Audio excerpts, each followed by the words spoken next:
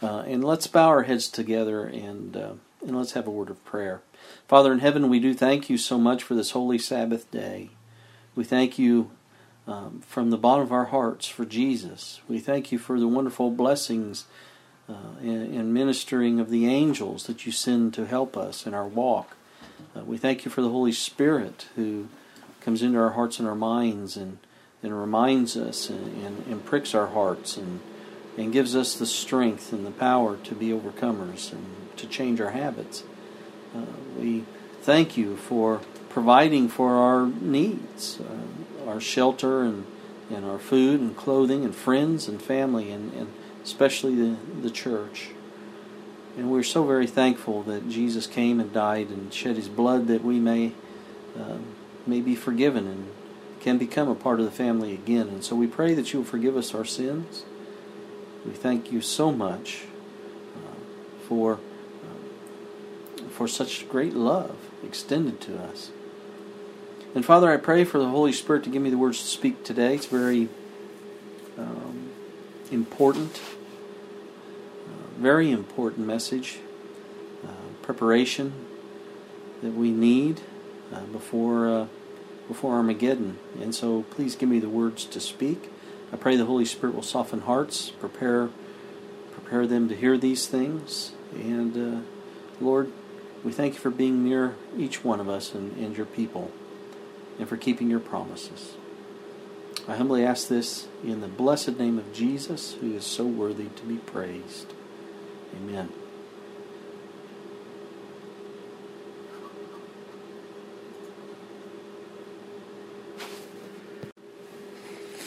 Well, friends, I've entitled this particular message in this study, Sunday Law Preparation. Sunday Law Preparation. The last time we were together, it's been a month or so, we wrapped up an evangelistic effort in Attica, and it is very promising that we'll have a small group organizing there upon our return to Indiana. And so I'd ask that you please keep that in your prayers. But in our outreach project, we covered the hard-hitting present truth of the three angels' messages, and I believe that there were eyes that have been opened to the time that we're living in. And I believe that we learned that we're not just living in the last days, but we are living in the last of the last days, friends. And I'm pretty sure many of you believe the same thing. And if not, then you're just not paying attention to how Bible prophecy is being fulfilled today. Either that or you're not aware of Bible prophecy. As I begin this particular study, I want to go to Revelation chapter 13. And this is kind of the theme of this particular study. Revelation 13. And we can begin with verse 15. But it says that the United States had power to give life unto the image of the beast, that the image of the beast should both speak and cause, and that means to come up with laws and enforce laws, and in this case a particular law that is our subject, but that this beast should both speak and cause, that as many as would not worship the image of the beast should be killed. And he causeth all, both small and great, rich and poor, free and bond, to receive a mark in the right hand or in their foreheads, and that no man might buy or sell, save he that had the mark, or the name of the beast, or the number of his name.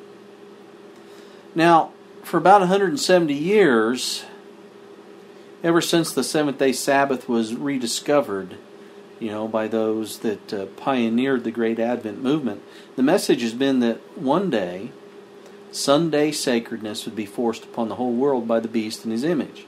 That is, we've discovered in our studies, that's the papacy, apostate Protestantism, in conjunction with the United States. And we also have been given this message that civil penalties, and finally a death decree, as we read there in Revelation 13, would be pronounced against those that choose to follow God rather than men. And I believe we're getting very, very close to that day, my friends. you realize that for the very first time in the history of the United States of America, on September 24th of 2015, just this last fall, a pope, and not just any pope, friends, but the first Jesuit Pope, addressed the United States Congress. And do you really know why that happened? Do you know why that happened? Do you understand the end game, friends, of the great whore Babylon? Well, this was to help set up the push for what we just read in Revelation 13, the mark of the beast. To set up Sunday, and it'll begin, I believe, as a family day. To set up Sunday as a family day and a day of worship, eventually. And, to explain how it would be a great benefit to the world's moral ills, this is what this Pope is doing as he goes around the world. And he's bringing it up through the avenue of environment. The environment. Because you see, it'll go a long way this day, family day, this day of worship, in helping the environment. If all trade across all the world upon this counterfeit Sunday Sabbath would cease. By the way, just in case you've never read about who the Jesuits are and what their goals and purposes are, I'd like to read a couple paragraphs from the book The Great Controversy. And you'll find this in pages 234, 235, around in that area of The Great Controversy. But listen to this, please. Throughout Christendom, Protestantism was menaced by formidable foes. The first triumphs of the Reformation past, Rome summoned new forces, hoping to accomplish its destruction.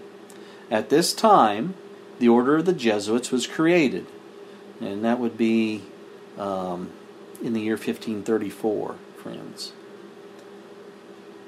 So, she says, at this time, the Order of the Jesuits was created, the most cruel, unscrupulous, and powerful of all the champions of popery. Cut off from every earthly tie and human interest, dead to the claims of natural affection, reason, and conscience, wholly silenced, they knew no rule, no tie but that of their order, and no duty but to extend its power. There was no crime too great for them to commit. Now let these words sink in, friends. This is who our enemy is. There was no crime too great for them to commit, no deception too base for them to practice, no disguise too difficult for them to assume. Vowed to perpetual poverty and humility, it was their studied aim to secure wealth and power, to be devoted to the overthrow of Protestantism and the reestablishment of the papal supremacy. When appearing as members of their order, they wore a garb of sanctity, visiting prisons and hospitals, ministering to the sick and the poor, professing to have renounced the world and bearing the sacred name of Jesus, who went about doing good. But under this blameless exterior, the most criminal and deadly purposes were concealed. It was a fundamental principle of the order that the end justifies the means. By this code, lying, theft, perjury, assassination were not only pardonable, but commendable when they served the interests of the church. And that would be the Roman Catholic Church, friends.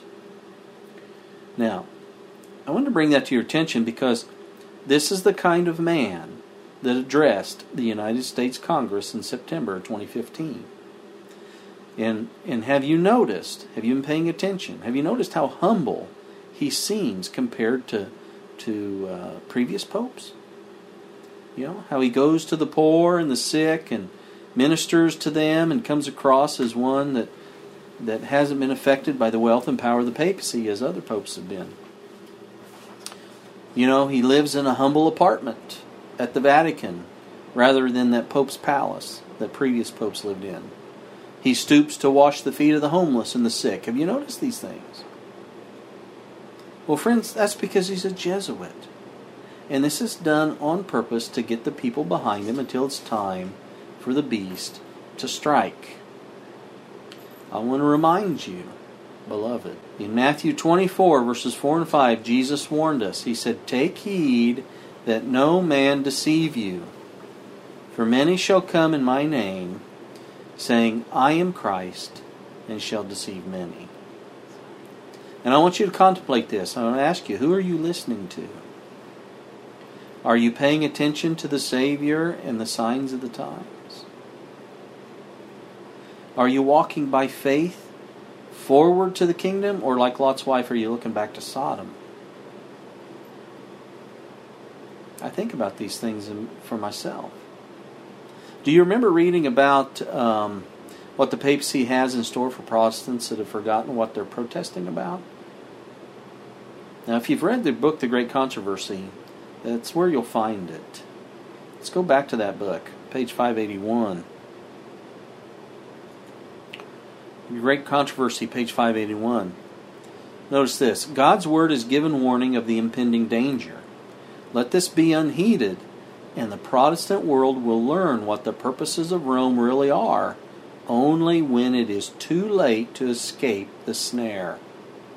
She is silently growing into power. Her doctrines are exerting their influence in the legislative halls, in the churches. And friends, that includes many Adventist churches. Don't be fooled. She says, and in the hearts of men. She is piling up her lofty and massive structures in the secret recesses of which her former persecutions will be repeated. Stealthily and unsuspectedly, she is strengthening her forces to further her own ends when the time shall come for her to strike. All that she desires is vantage ground, and this is already being given her. We shall soon see and shall feel what the purpose of the Roman element is. Whoever shall believe and obey the word of God will thereby incur reproach and persecution. And this persecution, friends, this is going to be severe. And if we've not prepared for it ahead of time, I'm going to tell you, we will be overcome.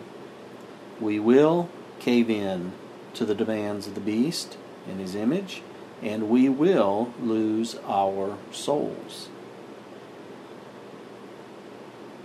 And I believe, from everything I've studied, before human probation closes, there will be those that have to make, they'll make the supreme sacrifice in order to remain faithful.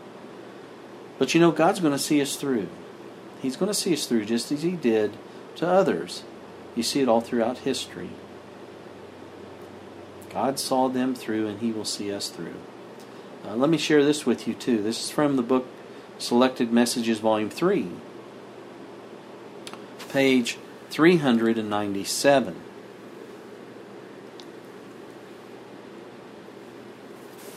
That's Selected Messages, Volume 3, page 397.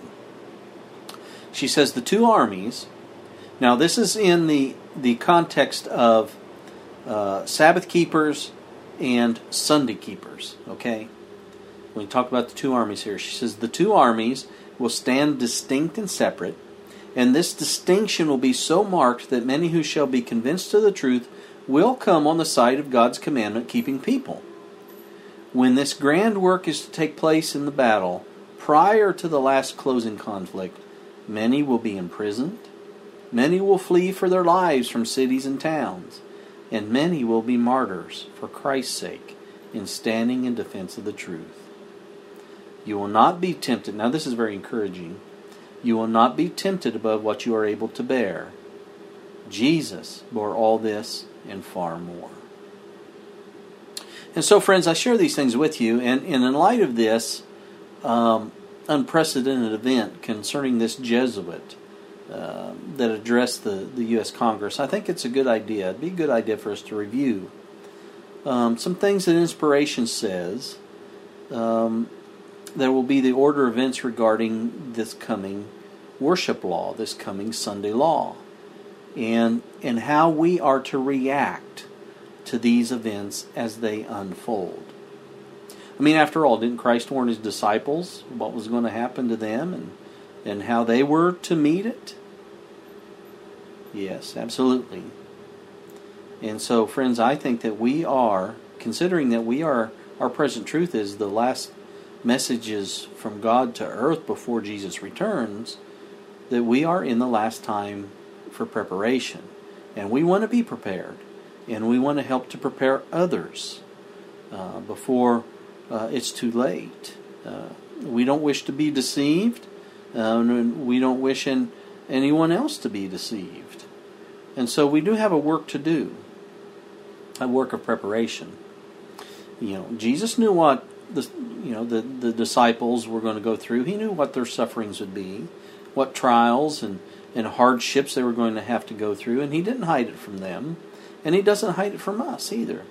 In John 14:29, Jesus said, "And now I've told you before it come to pass, that when it is come to pass, ye might believe." You see, their faith was to be strengthened rather than weakened by the coming of trials, and they would say to one another, He told us this was going to come, and what we must do to meet it. And so they'd be encouraged, they'd be strengthened, their faith would increase. And He's done the same for us, friends. God has warned us of the coming Sunday law crisis that we might be strengthened by the trials we'll have to meet. And by the way, this will not be unlike what happened in the late... If you know your Advent history, in history of the United States, this is not going to be unlike what happened in the late 1880s, early 1890s when a Sunday law was being urged. That was called the Blair Amendment. And back then the Blair Amendment was defeated. But I'll tell you, the next time a Sunday law will come to pass, if it gets that far, and we've been told that it will. And I think many of us who are alive today are going to see it happen. I believe that. And I also believe, sad to say, friends, I also believe that many Seventh-day Adventists will be shocked to see it. They surely will. The Sabbath Sunday issue is the great testing truth for these last days. And it's going to divide all the people in the world into two classes. Those who obey and keep the commandments unto eternal life, and those who reject His commandments unto eternal damnation. And it'll be each individual's attitude toward the fourth commandment in particular that'll determine their destiny, their eternal destiny. And so this is very, very important. Very important to be prepared, very important to look at this. Sometimes we know bad news is coming and we don't want to hear it, but we need to face this. Somebody might say, "Oh, but Pastor Joel, all we need is Jesus in the heart to be saved. To have a relationship with Him is what really counts." And I'd agree with that.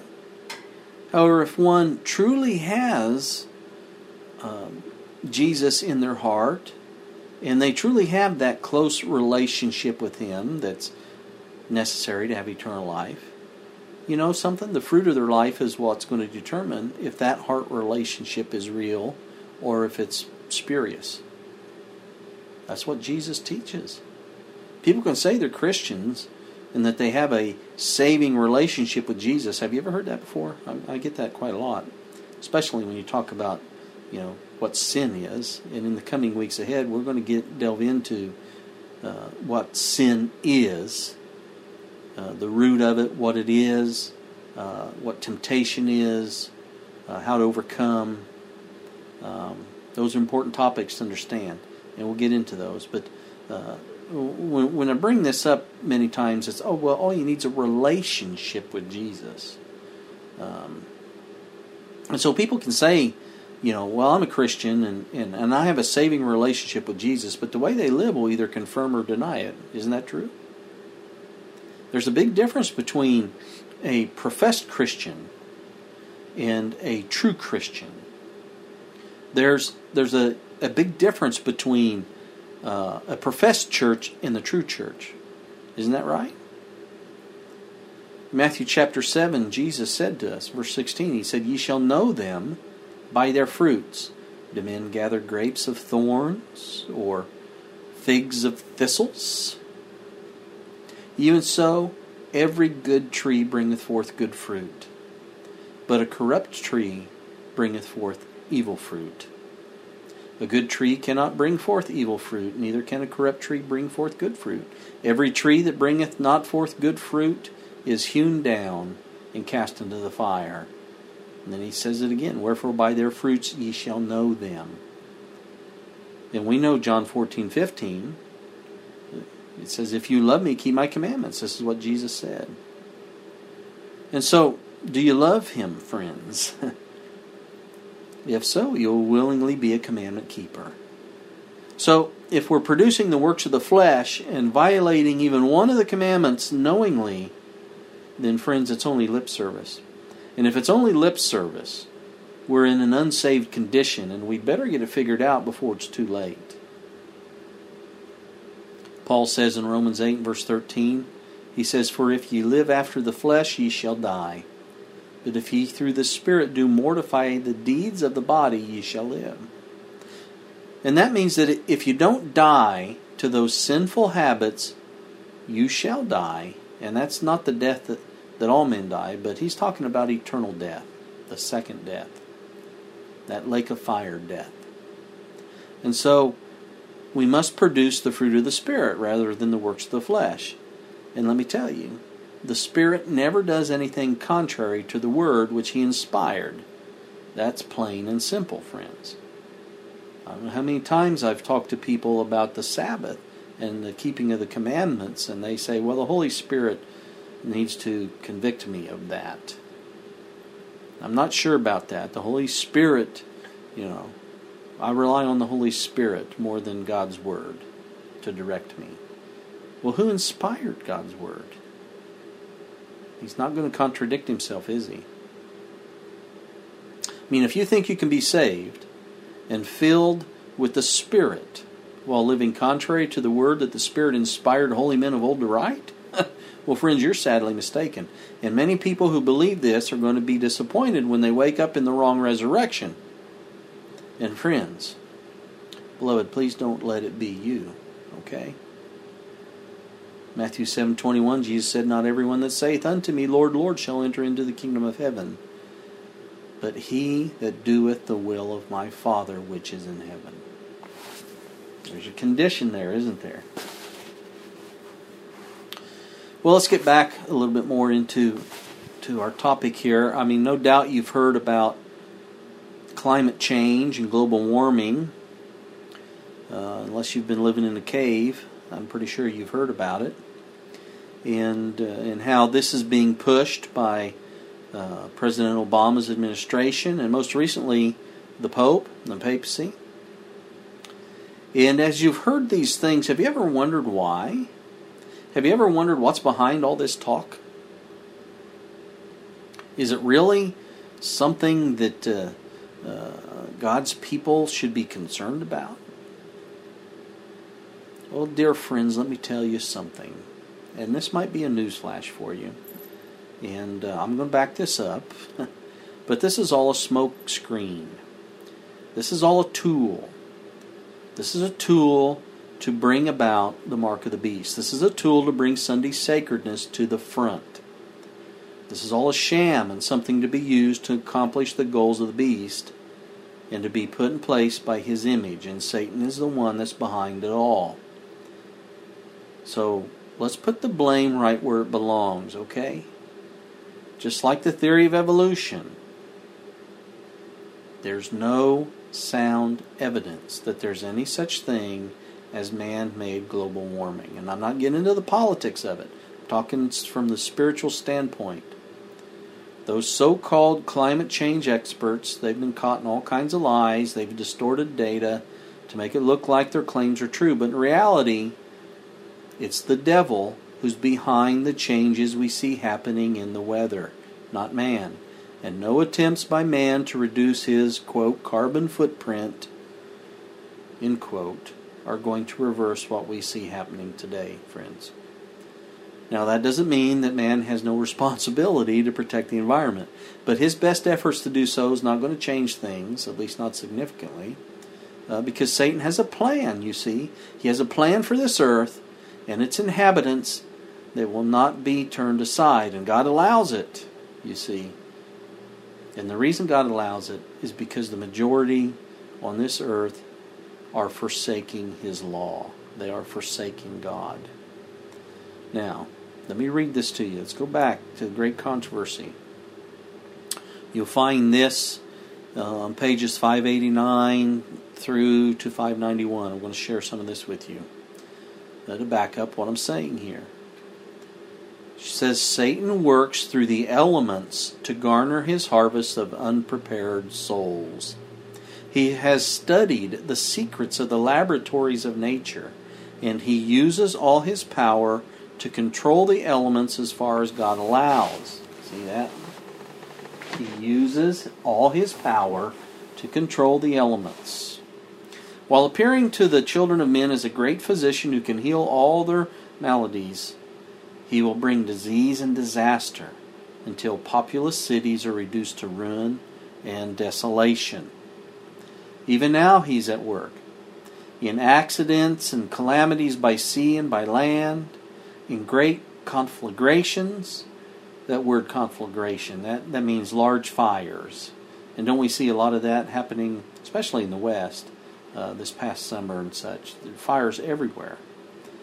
So she says in great conflagrations, in fierce tornadoes and terrific hailstorms, in tempests, floods, cyclones, tidal waves, and earthquakes, in every place and in 1,000 forms, Satan. Who is that? Who did she say? She said Satan, not man. Satan is exercising his power. He sweeps away the ripening harvest, and famine and distress follow. He imparts to the air a deadly taint, and thousands perish by the pestilence. You know, I have friends who are into this, what's that called? In the sky? Chemtrails. They're really up on the chemtrails. What did the prophet of the Lord just say? He imparts to the air a deadly taint, and thousands perish by the pestilence. These visitations are to become more and more frequent and disastrous. Destruction will be upon both man and beast. You're starting to get the picture here, friends? She goes on, she says, and then the great deceiver will persuade men that those who serve God are causing these evils. The class that have provoked the displeasure of heaven will charge all their troubles upon those whose obedience to God's commandments is a perpetual reproof to transgressors. It will be declared that men are offending God by the violation of the Sunday Sabbath, that this sin has brought calamities which will not cease until Sunday observance shall be strictly enforced, and that those who present the claims of the fourth commandment, thus destroying reverence for Sunday, are troublers of the people, preventing their restoration to divine favor and temporal prosperity. As the wrath of the people shall be excited by false charges, they will pursue a course toward God's ambassadors very similar to that which apostate Israel pursued toward Elijah. You remember that? You remember how they went after Elijah? You remember how Ahab accused Elijah of being the troubler of Israel? There's something else about that. You remember how Elijah put the blame exactly where it belonged? In 1 Kings chapter 18, this is where you find it. If you look at verse 17, it says, and it came to pass when Ahab saw Elijah that Ahab said unto him, art thou he that troubleth Israel? And so we're going to see this same thing happening between Sabbath keepers and Sunday keepers, aren't we? Verse 18, and he answered, I have not troubled Israel, but thou and thy father's house, in that ye have forsaken the commandments of the Lord, and thou hast followed Balaam. And friends, isn't that the way it is in these last days? These days that we're living in? It's the same thing, isn't it? We're living in a culture where the truth is what each person says it is. Isn't that true? And it's very frustrating, isn't it, to those who love the truth. We're living in a culture where the accusation has more merit than the truth. It used to be that, you were innocent in this country till proven guilty, but it's been flipped on its head, hasn't it? Remember what we read about the Jesuits? The ends justifies the means. That's the way the Jesuits and Romanism acts. You're guilty and you have to prove your innocence. The ends justifies the means. The accusation has more merit than the truth. Professed Christians have forsaken the commandments of the Lord, because remember, if you break one commandment, what does James say? He says you're guilty of all. And just like we read there in 1 Kings, they've gone to following Balaam, the sun god, by worshiping on his day instead of the Lord's actual day. And if you want to know which day is the Lord's day, read Matthew 12, read Mark chapter 2, Luke 6, you'll find it there. And by the way, when John the Revelator said in Revelation 1 verse 10 that he was in the Spirit on the Lord's day, he wasn't talking about Sunday. The Lord didn't change his special day of worship. Man did, and man will have to answer for it someday soon. And that's going to happen. And this is a time for us to be prepared. We want to be on the right side of the question, don't we? The quote from The Great Controversy goes on, page 591. We go back to The Great Controversy. And notice what other agencies involved in the Sunday deception. And we brought this up in our prophecy studies there in Attica. She goes on, she says, the miracle working power manifested through spiritualism.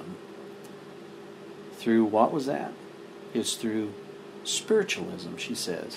The miracle working power manifested through spiritualism will exert its influence against those who choose to obey God rather than men.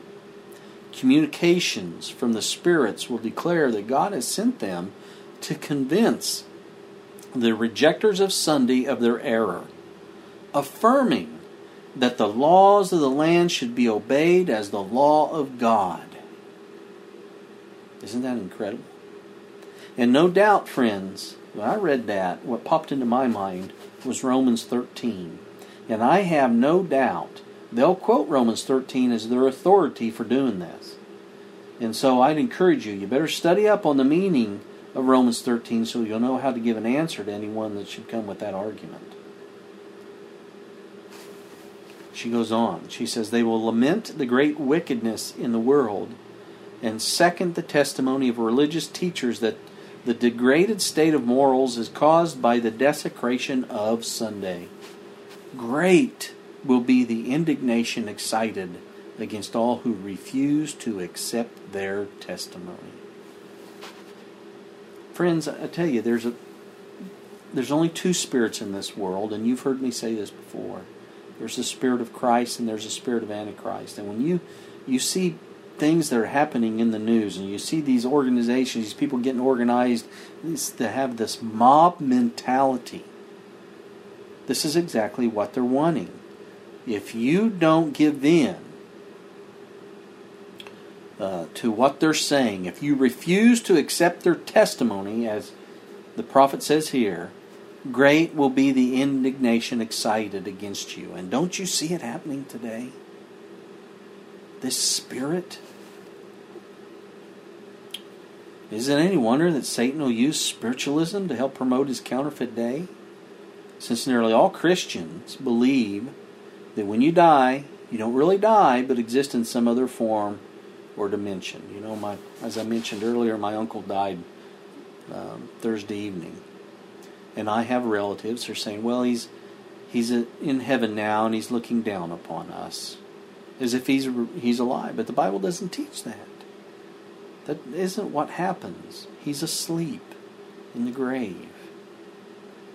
But most Christians, I think nearly all Christians, believe that when you die, you don't really die, but you exist in some other form, or you've moved on to some other dimension. And if that were true, then why couldn't the dead communicate with the living, right?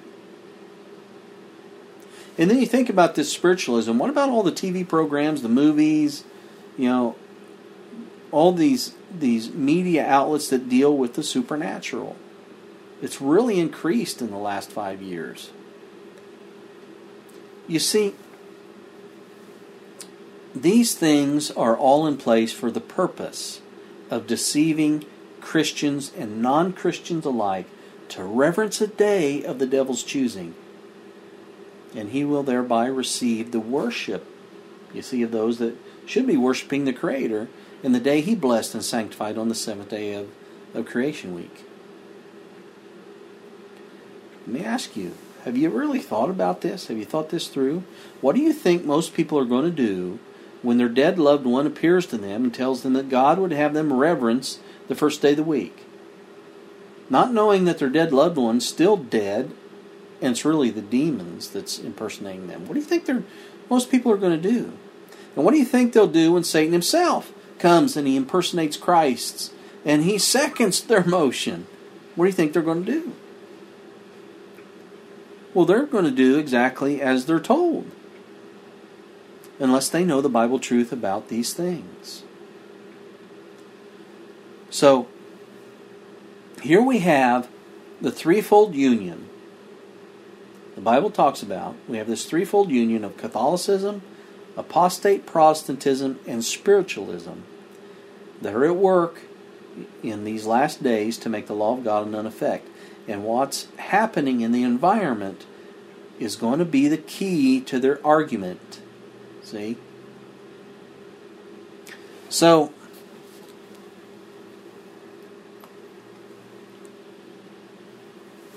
now that we have the bigger picture of how the Sunday law crisis is to develop and the ones involved in bringing it about, let's take a closer look at some of the details, okay? I want to share this with you. It's from the book Maranatha. Fantastic book, devotional book. If you don't have it, I encourage you to get it. Maranatha, page 179. She says, a time is coming when the law of God is, in a special sense, to be made void in our land. She's talking about the United States. The rulers of our nation will, by legislative enactments, enforce the Sunday law, and thus God's people will be brought into great peril. When our nation, in its legislative councils, shall enact laws to bind the consciences of men in regard to their religious privileges, enforcing Sunday observance, and bringing oppressive power to bear against those who keep the seventh-day Sabbath, the law of God will, to all intents and purposes, be made void in our land. Now, I want you to notice, don't be confused here, I want you to notice that this has not happened yet. And until it does, the law of God has not yet been made void in America. But it is being set up, isn't it? I'll tell you, Christians have never been so attacked in this country as they are today. And it's getting worse.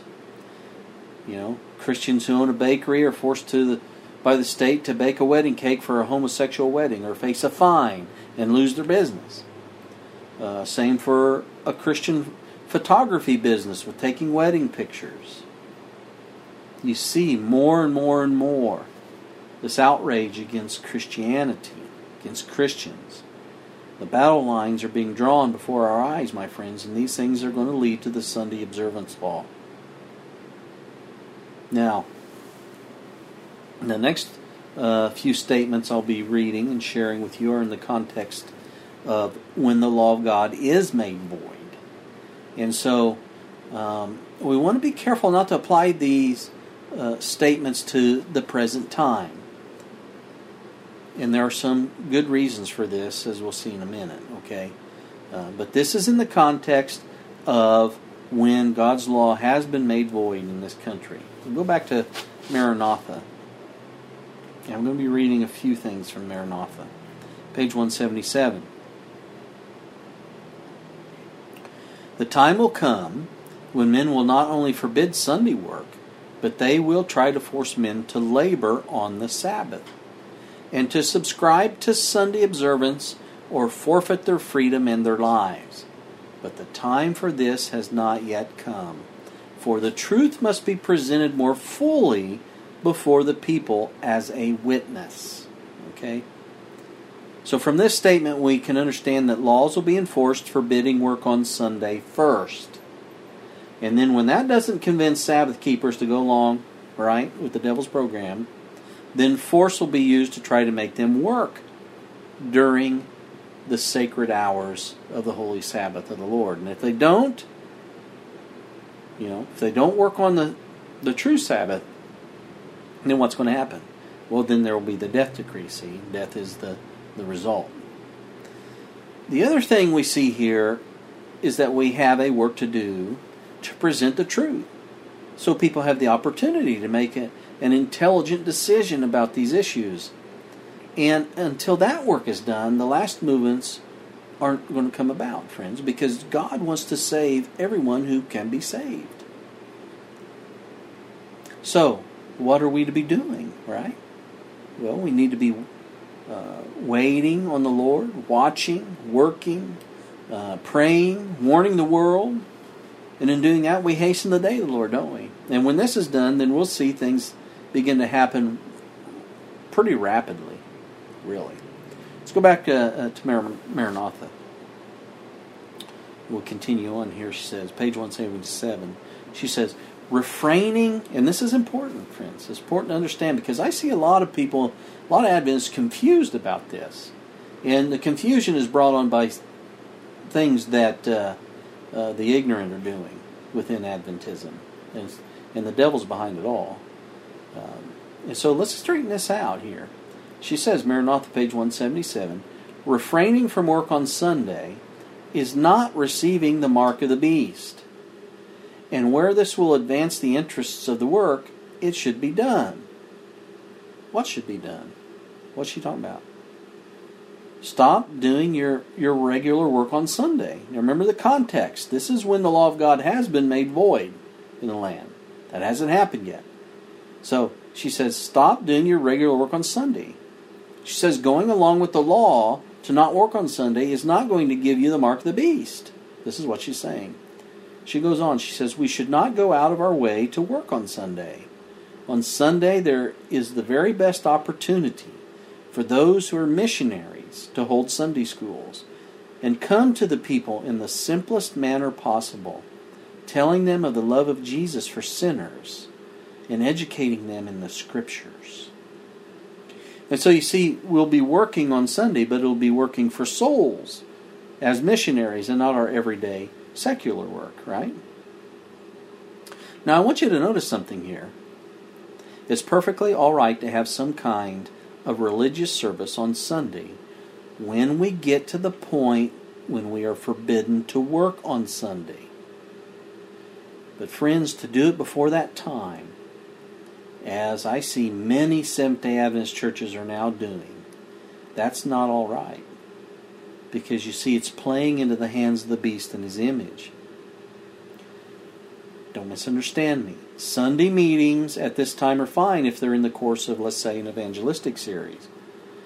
But to hold regular services on both Sunday and Sabbath before the time when work is forbidden on Sunday will and is causing confusion about which day is sacred. And this is how Sunday sacredness, if you know your history, this is how Sunday sacredness gained a foothold to begin with. You know, this church in, I'm thinking it's in Nevada. There's been several. But they started having worship services on Sunday. It's an Adventist church. So they had services on Saturday and Sunday. You know, and the excuse was, well, this is an evangelistic effort. But they were having worship services. See? Now, that church, that particular church, isn't even an Adventist church at all. It turned into Sunday-keeping megachurch. They're not even Adventists at all. You see, it's not time to do this. It's not time to do this yet. Let's go to the next page of Maranatha, page 178. She says, to defy the Sunday laws will but strengthen in their persecution the religious zealots who are seeking to enforce them. Give them no occasion to call you lawbreakers. If they are left to rein up men who fear neither God nor man, the reining up will soon lose its novelty for them, and they'll see that it is not consistent nor convenient for them to be strict in regard to the observance of Sunday. Keep right on with your missionary work, with your Bibles in your hands, and the enemy will see that he has worsted his own cause. One does not receive the mark of the beast because he shows that he realizes the wisdom of keeping the peace by refraining from work that gives offense, doing at the same time a work of the highest importance. When we devote Sunday to missionary work, the whip will be taken out of the hands of the arbitrary zealots. Now remember what the context is. This is when the law of God has been made void in the land. Okay? A Sunday law. And this is exactly the reason lawmakers will decide not only to make a law to refrain from work on Sunday, but also try to force Sabbath keepers to work on the Sabbath. You see, if they can't get you one way, they'll try another, right? And finally, when every inducement fails to bring people into compliance with a man-made law that causes people to violate God's law, then we know in Revelation 13 there will be a death decree that's going to follow. Because you won't be able to force God's people to sin and to break His commandments. And so when every effort has failed to cause God's people to violate their Bible-educated conscience, they'll come to the conclusion that killing us will be the only way to get rid of our influence and to regain the blessing of God upon a country that's being devastated, you see, by terrible judgments. We read about that. Satan's behind all this. That'll be the thinking of the leading men of this nation, and some, before human probation closes, some faithful souls will be martyred. Maranatha continues. She says, Sunday can be used for carrying forward various lines of work that will accomplish much for the Lord. On this day, open-air meetings and cottage meetings can be held. House-to-house work can be done. Those who write can devote this day to writing their articles. Whenever it's possible, let religious services be held on Sunday. Make these meetings intensely interesting. Sing genuine revival hymns and speak with power and assurance of the Savior's love. Speak on temperance and on true religious experience. You will thus learn much about how to work and will reach many souls. The law for the observance of the first day of the week is the production of an apostate Christendom. Sunday is a child of the papacy, exalted by the Christian world above the sacred day of God's rest. In no case are God's people to pay it homage, but I wish them to understand that they are not doing God's will by braving opposition when He wishes them to avoid it. Remember what the context is, friends. And so, what we get out of these statements is that we should not antagonize Sunday keepers by being in their face in purposely doing secular work, but do the kind of work that will enlighten people about the truths of God's Word. Now, that doesn't mean we're to hide our light under a bushel, but we need to be, as Jesus said, we need to be wise as serpents and harmless as doves. The time will come soon enough when we'll have the opportunity to stand in bold defense of the truth when the Sunday ball really gets rolling. But until then, we must be careful not to needlessly give offense when the Sunday law does come. I hope you understand that, because there's some confusion in Adventism about this. Now, let's talk for a minute about where God would have us to live and work for Him during the time when we see the Sabbath Sunday issue coming to a head, because there's confusion about this as well. Now, we've known for a long time that God would have us live in country settings where we can be free from evil influences. Isn't that right? To be able to grow our own food, to be more self-sustaining, right? We've known this for a long time. There isn't a Seventh-day Adventist alive today that shouldn't know this, because we're told well over 100 years ago to get out of the cities. And by the way, today, a person can live in a very remote area and still bring evil influences into their home, can't they? By using the internet, or they can get a satellite dish, I think of Lot. You go back. Lot lived in the country, but he pitched his tents towards Sodom and not away from it. Think about that for a while. And so we may have to work in the city, but we shouldn't live there. We should have a sanctuary, to come home to. And at the very least, where we can be free from the hustle and the bustle and the sights and the sounds of, Babylon in the city, right? And I'd say that if you don't have such a place, you should be working toward that while you still have time to do so. And when I say this, I'm aware that there are some who either don't have the means, or they may have health issues that would prevent them from, doing this, the following, inspired counsel in regards to this. And these people will have to make the best of their situation where they are until such time when they may have to join those who've been able to prepare ahead of time. But if we can, we should make an effort now without any kind of delay. We need to be looking into these things. We need to be stepping out in faith. I think we need to start looking at the inventory of what you have. What can you get rid of? Get rid of it now. Sell these things. Put it into God's work. Put it into your preparation to get away from the cities and find a place in the country. I'm not talking about becoming a hermit. Friends, it's not time for that. And so, let me read you a few statements that'll back up what I'm saying to you. This is also in the book Maranatha, page 180. She says, "Ere long there will be such strife and confusion in the cities that those who wish to leave them will not be able." In other words, if we drag our feet now, there's a good chance that we could very well be among those that get stuck in the cities with no way out when trouble begins to escalate, regarding the Sunday observance.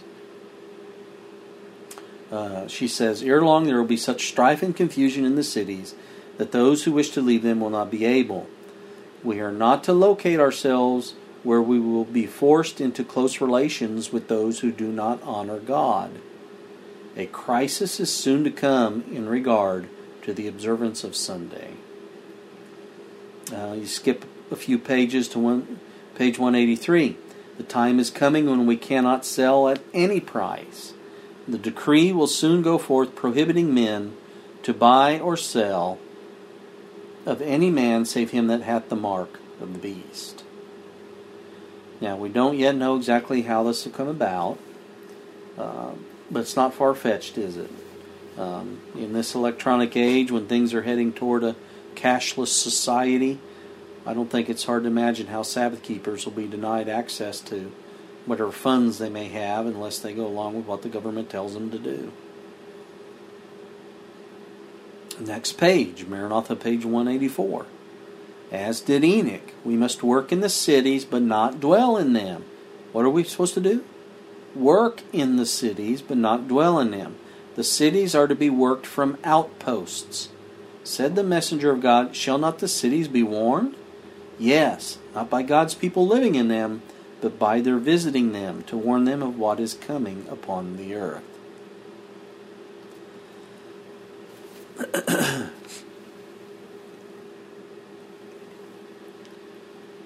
Now, I know there are those who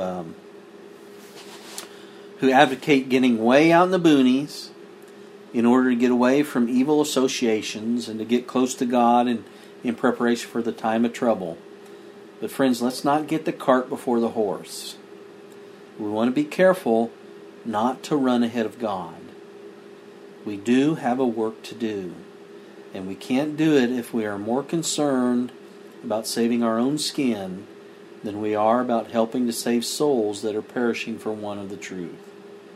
God says He'll save us. It doesn't matter where we may be on this earth. He will save us. Do you believe that? But we have a work to do. Let's look at Steps to Christ, page 101. I want you to see the overall principle here that she's talking about. She says, God does not mean that any of us should become hermits or monks and retire from the world in order to devote ourselves to acts of worship. The life must be like Christ's life, between the mountain and the multitude. He who does nothing but pray will soon cease to pray, or his prayers will become a formal routine. When men take themselves out of social life, away from the sphere of Christian duty and cross-bearing, when they cease to work earnestly for the Master, who worked earnestly for them, they lose the subject matter of prayer and have no incentive to devotion. Their prayers become personal and selfish. There's a time coming when we'll have to dwell in secluded places, friends, but that time hasn't come yet. How can we warn the world if we've left society before it's time to do so? I remember back in, I met a number of wonderful people back in 2000. We came down, I was in a ministry with a pastor, and we came down to the trial between the General Conference of Seventh-day Adventists and Pastor Rafael Perez.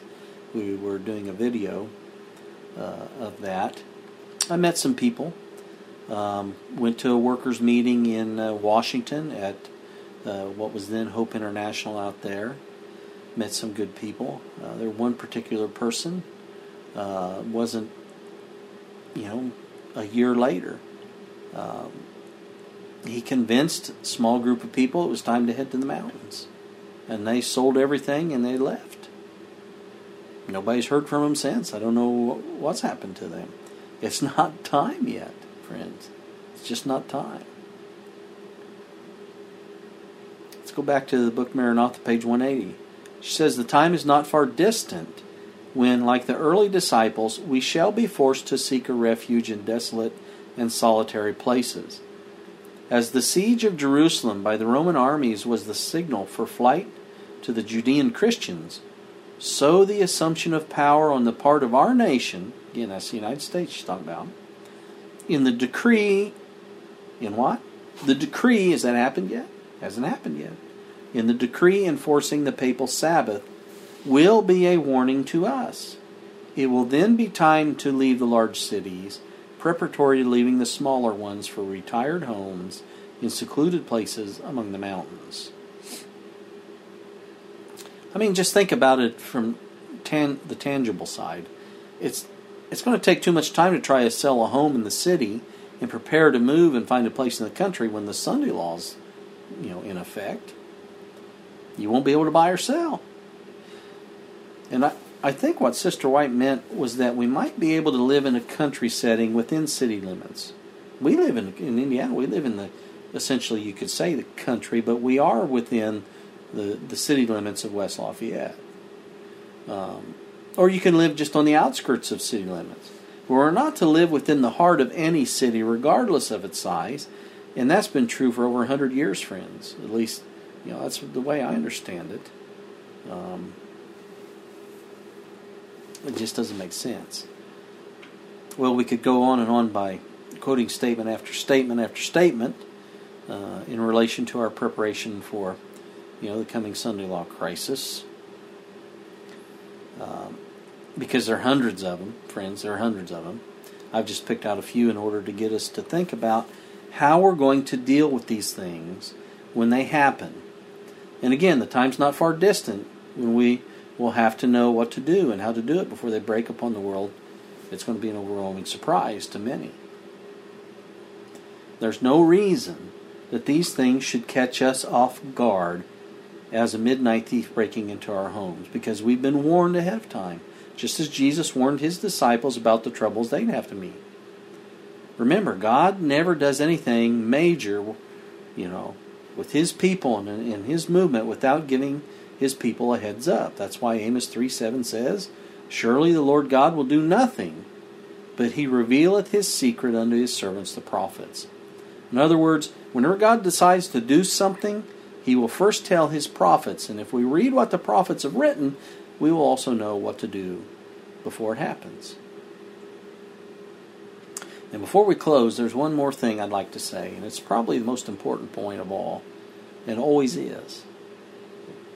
All this information that I've shared with you won't do you a bit of good unless you've been born again. It won't. Unless you've been converted and died to self every day.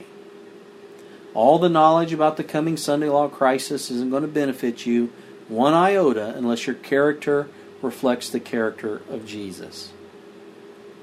I mean, you may even be stubborn enough to refuse to go along with the Sunday law and be a martyr, but you will still come up in the wrong resurrection if you don't have the heart preparation that'll be necessary at that time, friends.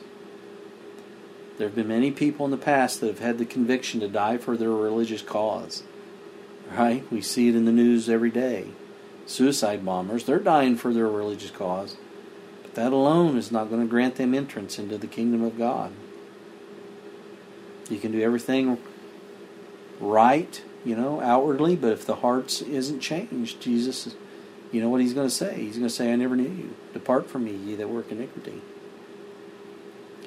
You see, the stony heart that we have has to be replaced with a heart of flesh, or we'll never meet Jesus in peace when he comes. So there may be some listening to me that have committed terrible sins. And you may be living in sin right now. But I want to tell you something. You can be forgiven. And you can be empowered by the Holy Spirit to live a life of victory over sin. If you'll come to Jesus just as you are, he'll change you. If you come to Jesus in repentance and you confess your sins, the Lord has promised to pardon and cleanse you, even if all you have, friends, is the faith of a mustard seed and a willingness to do what he tells you to do. There may be others who hear me who've lost their first love. You can remember when Jesus was very precious to you and you were extremely happy in your Christian walk. But something happened along the way to rob you of that experience. And I want to tell you that you can get it back if you really want it. And I know what I'm talking about because I've had that experience myself. And usually it happens when we neglect our study, and we neglect prayer time, and we neglect helping others to know the truth. But as a Christian, if you're feeling like there's something missing in your life, examine yourself to see if your devotional life is suffering because you've been focusing on the cares of this life, and you've neglected that quality time spent with Jesus and his Word. There's no substitute, friends, for study and for prayer and for obedience. There just isn't. It reminds me of the old hymn. I think it's hymn number 590. And it's true. We must trust and obey, right? Trust and obey, for there's no other way to be happy in Jesus but to trust and obey. And that trust will come as we spend time with our Savior and do what he's asked us to do. It's just plain and simple. And friends, this present life is all about the redemption of our souls. Do you believe that? God wants you and I in his kingdom. He wants you and I to experience the joys of the earth made new, where there will be no more curse. And you can have it. You can have it if you choose to cooperate with God in your own salvation. Friends, he's not going to wave a magic wand over you and change you into his image without some effort on your part. You have to work with God to form your character. That's what the Bible says is that sanctification process. And we can be more than conquerors through him who loved us enough to take our place on the cross of Calvary. And why would we forfeit that in order to enjoy the pleasures of sin for a season? In order to suffer the fires of the judgment and sleep the sleep of death, that death that no one will awaken from. Why would we exchange eternal life for eternal death? Makes no sense. But you know, that's what the devil offers. And he has convinced the majority of all people through the ages somehow that his plan is better than the one who sacrificed his life for us. It's incredible. So friends, as the great controversy heats up and the counterfeit Sabbath is urged upon us, may we really know Jesus. And not just know about Him. That way we will know what to do and how to do it in a way that will grant us entrance into God's everlasting kingdom and thereby glorify our Father which is in heaven. Keep looking up, friends. And I encourage you to work while it's still day. Make preparations. We're in a time of preparation. Let's bow our heads. Father in heaven, we do again thank you so much for this holy Sabbath day. We thank you for the opportunity we've had to come together to worship Thee in spirit and in truth, to study your holy word, to pray to you, to be blessed by you. You've chosen this day. You made this day specifically that we may rest and be a part of you and your family and gain a rest, spiritual rest, as well as a physical rest. We thank you so much for the Sabbath. We pray that you'll give us of the Holy Spirit to aid us in our walk. We pray that you will send angels to abide with us as we make preparations. May they protect us, keep us safe, and help us on our walk. We thank you so much for Jesus, who made this all possible. And we ask this favor in His blessed name. Amen.